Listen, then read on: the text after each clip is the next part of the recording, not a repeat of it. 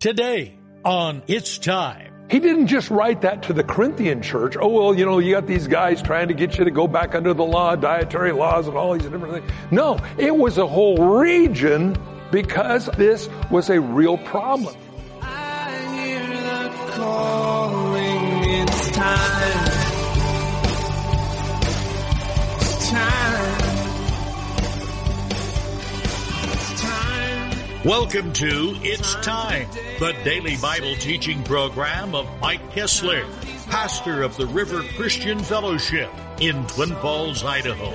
Today, we're going through the book of Exodus. So turn there in your Bible and follow along with Pastor Mike. It's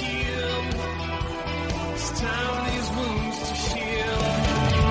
Over the mountains and over the valleys, I hear the calling, it's time. If you're new here this morning, I just want to encourage you. This church is a Bible-centered church. And you say, well, aren't all churches?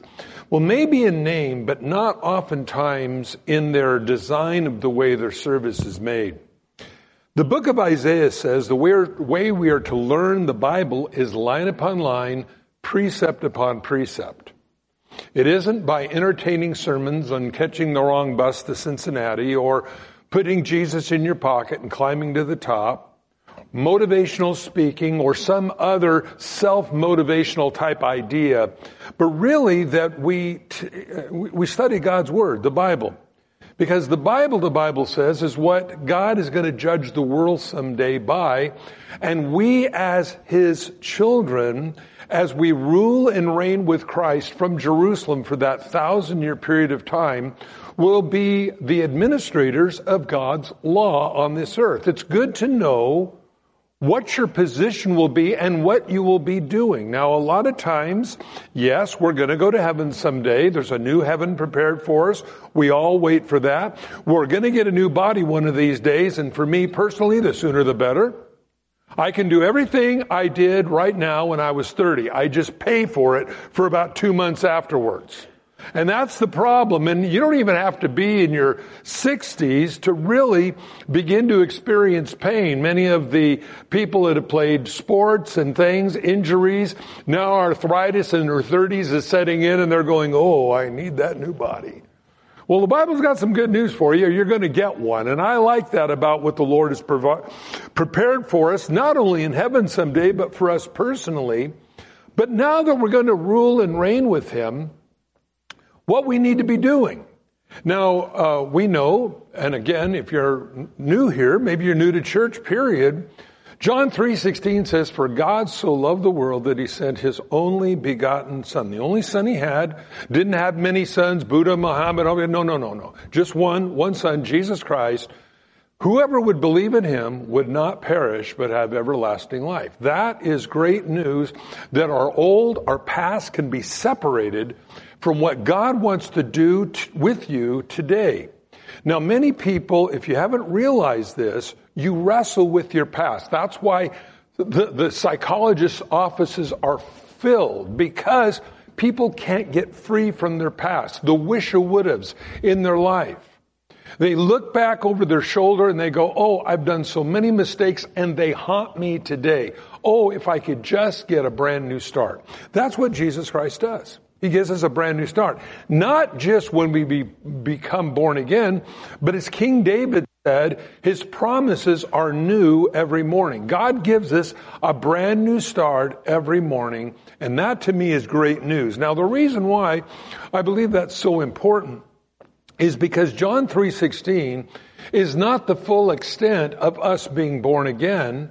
That's where it starts. You're born again, you're separated, but now as we begin to grow in our relationship with God, how then, what manner of people should we be? And I think that's really important.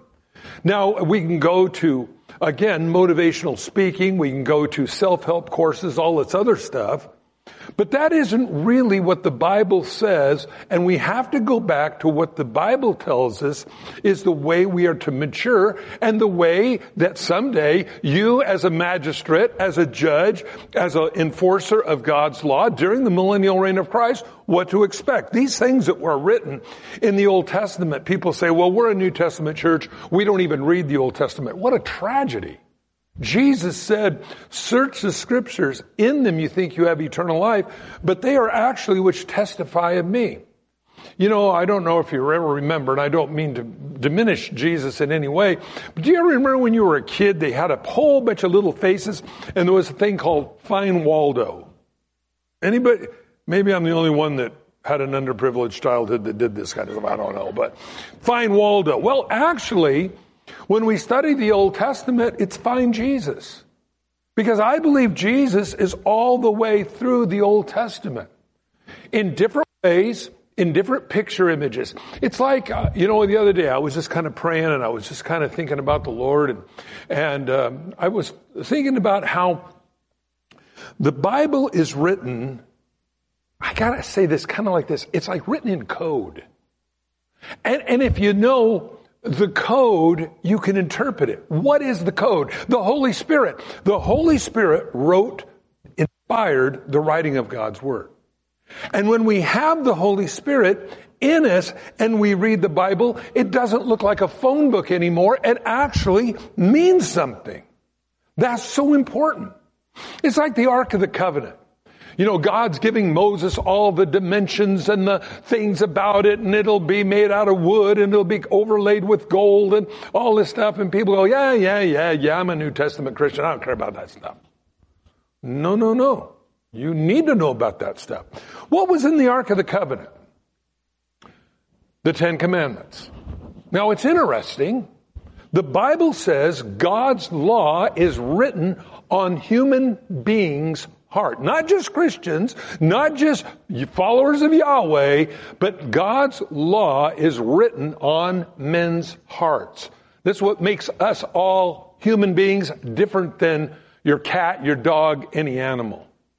Because there's a God consciousness in us. Now, people can spend their whole life running as hard as they want in pot, drugs, booze, staying stoned, preoccupied yourself, education, all these things to run from what is really written in our heart.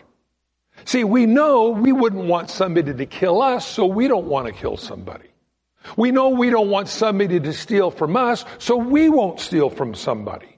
That's the idea. God says He put that in our hearts. What's in the Ark of the Covenant? The Ten Commandments. All of a sudden, when I realized that I put that together, that if God wrote His law on men's hearts, could it be that the Ark of the Covenant is a picture type of our hearts? Well, what is our heart? Well, until we become born again, it's an old wood box. But you know, the Bible told Moses to overlay it with gold. And that gold, I believe, is the blood of Jesus in your life. Far more precious than any earthly metal, far more precious than silver or gold, but God covers our heart. We have inside of our heart His law. But what's else inside the Ark of the Covenant? A jar of manna. That's kind of a weird thing to put in the ark, don't you think? The jar of manna. Interesting, Jesus said, I am the bread of life which came down from heaven. Speaking of how God fed the children of Israel in the wilderness, this place where we're kind of timeline-wise right now in the Bible, He fed them, and we find that Jesus Christ, the bread of life, in an earthen temple, our body, His body, they're also inside of our heart. But there was something else that was in there as well. And it was the rod that Moses used to govern the children of Israel. It is interesting that King David said, thy rod and thy staff, they comfort me. What does David mean by that in the 23rd Psalm? Well, a staff was that thing with the hook on the end where, you'd reach out and the sheep getting too close to the edge or getting too close to the bad stuff would reach that hook around the sheep's neck and pull them back in line. That comforted David.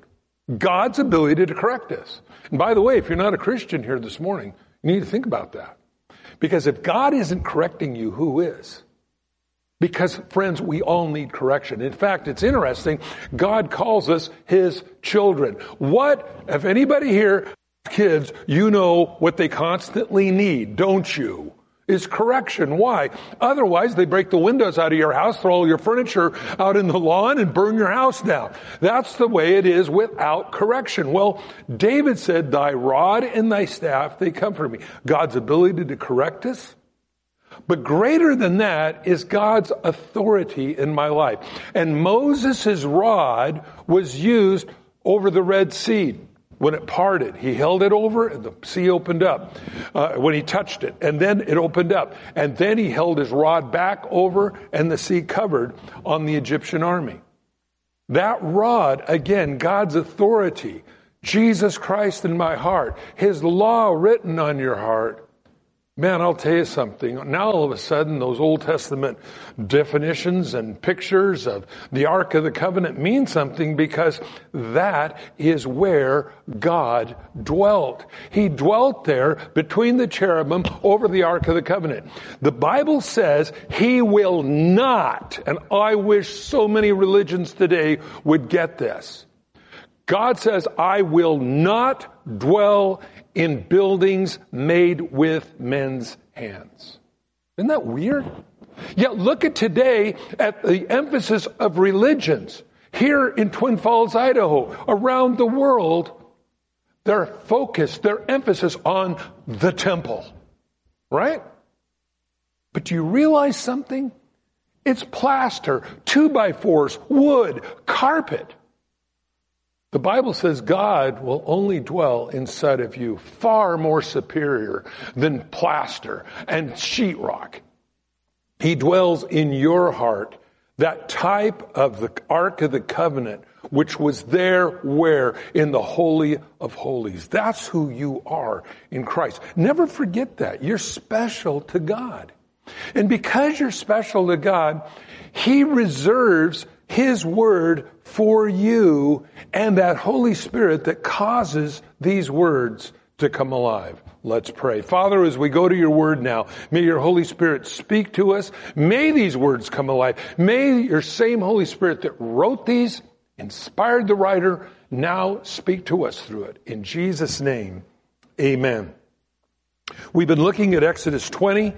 Exodus 20 deals with the Ten Commandments. The Ten Commandments, again, if you're new here, were never meant to justify man. It's very clear. I believe it's verse 15 in Exodus 20. It said, this is a test.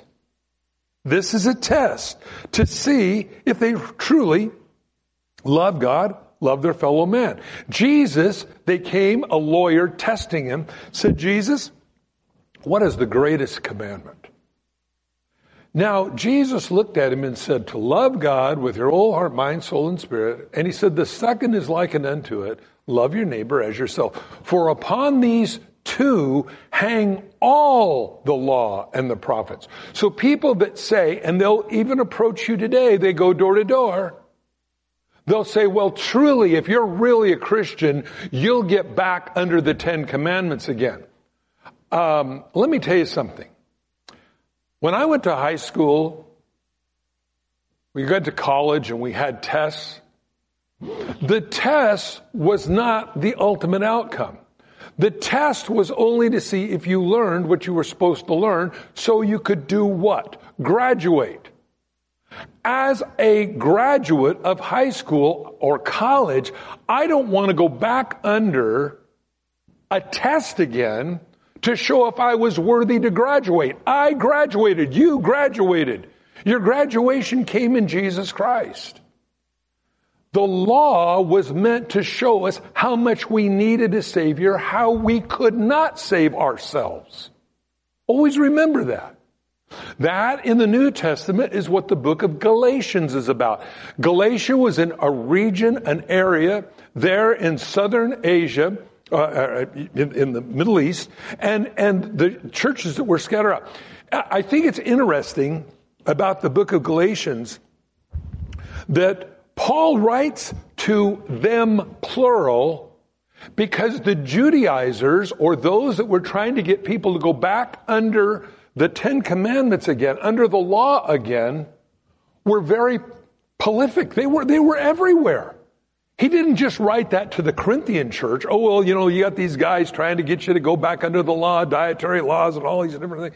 No, it was a whole region because of this was a real problem, and it is today as well. There is something within us, I believe it's called pride, that says, look what I did. I am so good. I'm Captain Shiny Buttons. Look at me. I did this. I did this. I did this. This one checks out. Okay. But when you really look at what the Bible says, we're not justified by the law. We're found guilty. It's a test. Got some real important news for all of you. We all flunked. Except one. Jesus passed it, and Jesus wrapped us in his righteousness. He wrapped us in those A+ grades that we needed to graduate. And so the test showed me I couldn't pass it. But God wrapped his righteousness around us and allowed us to pass. So then, when we look at this, what manner of people should we be?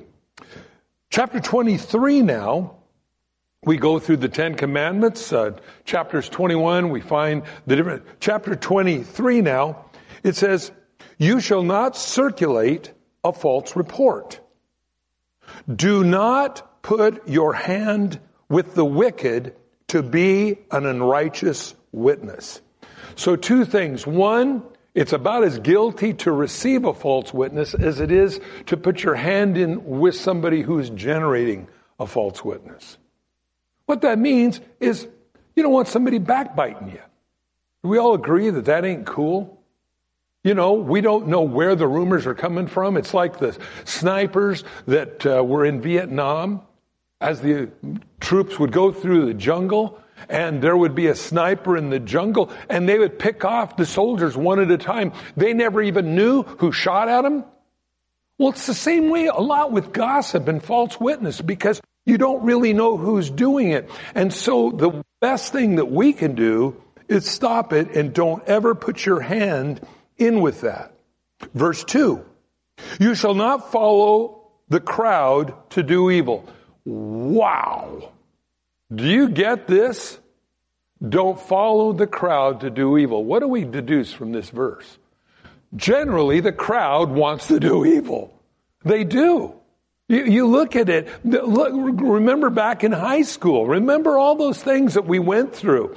And today, it's the crowd, it's the trend, it's what's popular, it's what Hollywood is generating. And we see, well, everybody's doing it, so therefore it must be okay. He said, you shall not follow the crowd to do evil, nor shall you testify in a dispute as to turn aside after many to pervert justice. Don't be a part of people's wickedness, is what it's saying. Don't follow the crowd. It's trendy. Yeah, they're bad. Yeah, I guess so. They're bad. You don't even know if they're bad or not. You're just repeating what the crowd says.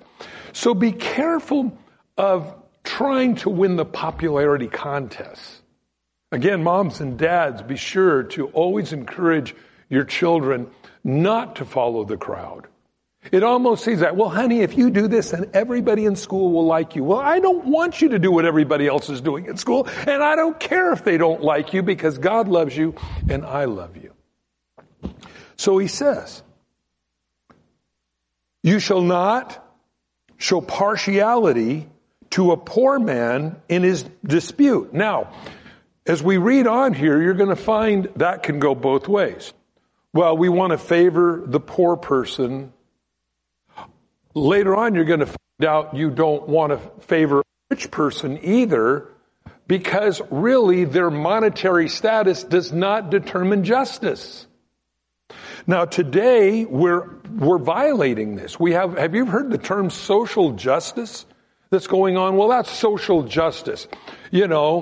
I was, honest to God, I was in the store the other night. I was in Target. And I was there, and there was a whole group of kids, about, I don't know, they were probably 15 years old. And they were literally going through the store, taking things off the shelf in the back part of the store where they have the candy bars. And they were just opening stuff, eating them, open boxes of crackers. They were eating it, throwing it. And I just go, only in our society is this allowed to go on. And I go, first of all, how are these kids raised to think this is normal behavior, that you can just go through a store, eat stuff off the shelves, throw the wrappers on the floor, don't pay for anything, and this is okay? This is where we're at today as a society, because we have violated this. Well, the store is rich and these kids deserve to have free stuff. Social justice. That's not what the Bible says. The Bible says we don't show partiality towards a poor person any more than we should towards a rich person. Now, I know today that it seems that if you have enough money, you can buy your witnesses. It seems that if you can be poor enough, you can stick your bottom lip out far enough that you can get the entire whole team of the 49ers to set on it, and that some way will get you something. But the Bible says that is not what we should do. Again, you are executors of God's righteousness. You will, if you're a Christian here today, somewhere north of 7 years of today, if the rapture came and the tribulation began, when Jesus comes back and sets up his 1,000-year reign here on this earth, the Bible says you will rule and reign with him, and you will be the executors of his righteousness on this earth. That's what you're going to be doing. Now, yes, we're going to go to heaven someday. We're going to be able to go beyond the stars. I believe that comes in the New Jerusalem. But immediately what we're looking at is I believe we're going to be, and I believe that training that God's going to give us to rule and reign with him. Now he says, don't show partiality to a poor man in his dispute. If you meet your enemy's ox or his donkey going astray, kill it and take it home and eat it. No, it doesn't say that. It says if you see your enemy's donkey, not your buddy's, your enemy's ox or donkey going astray, you shall surely bring it back to him again.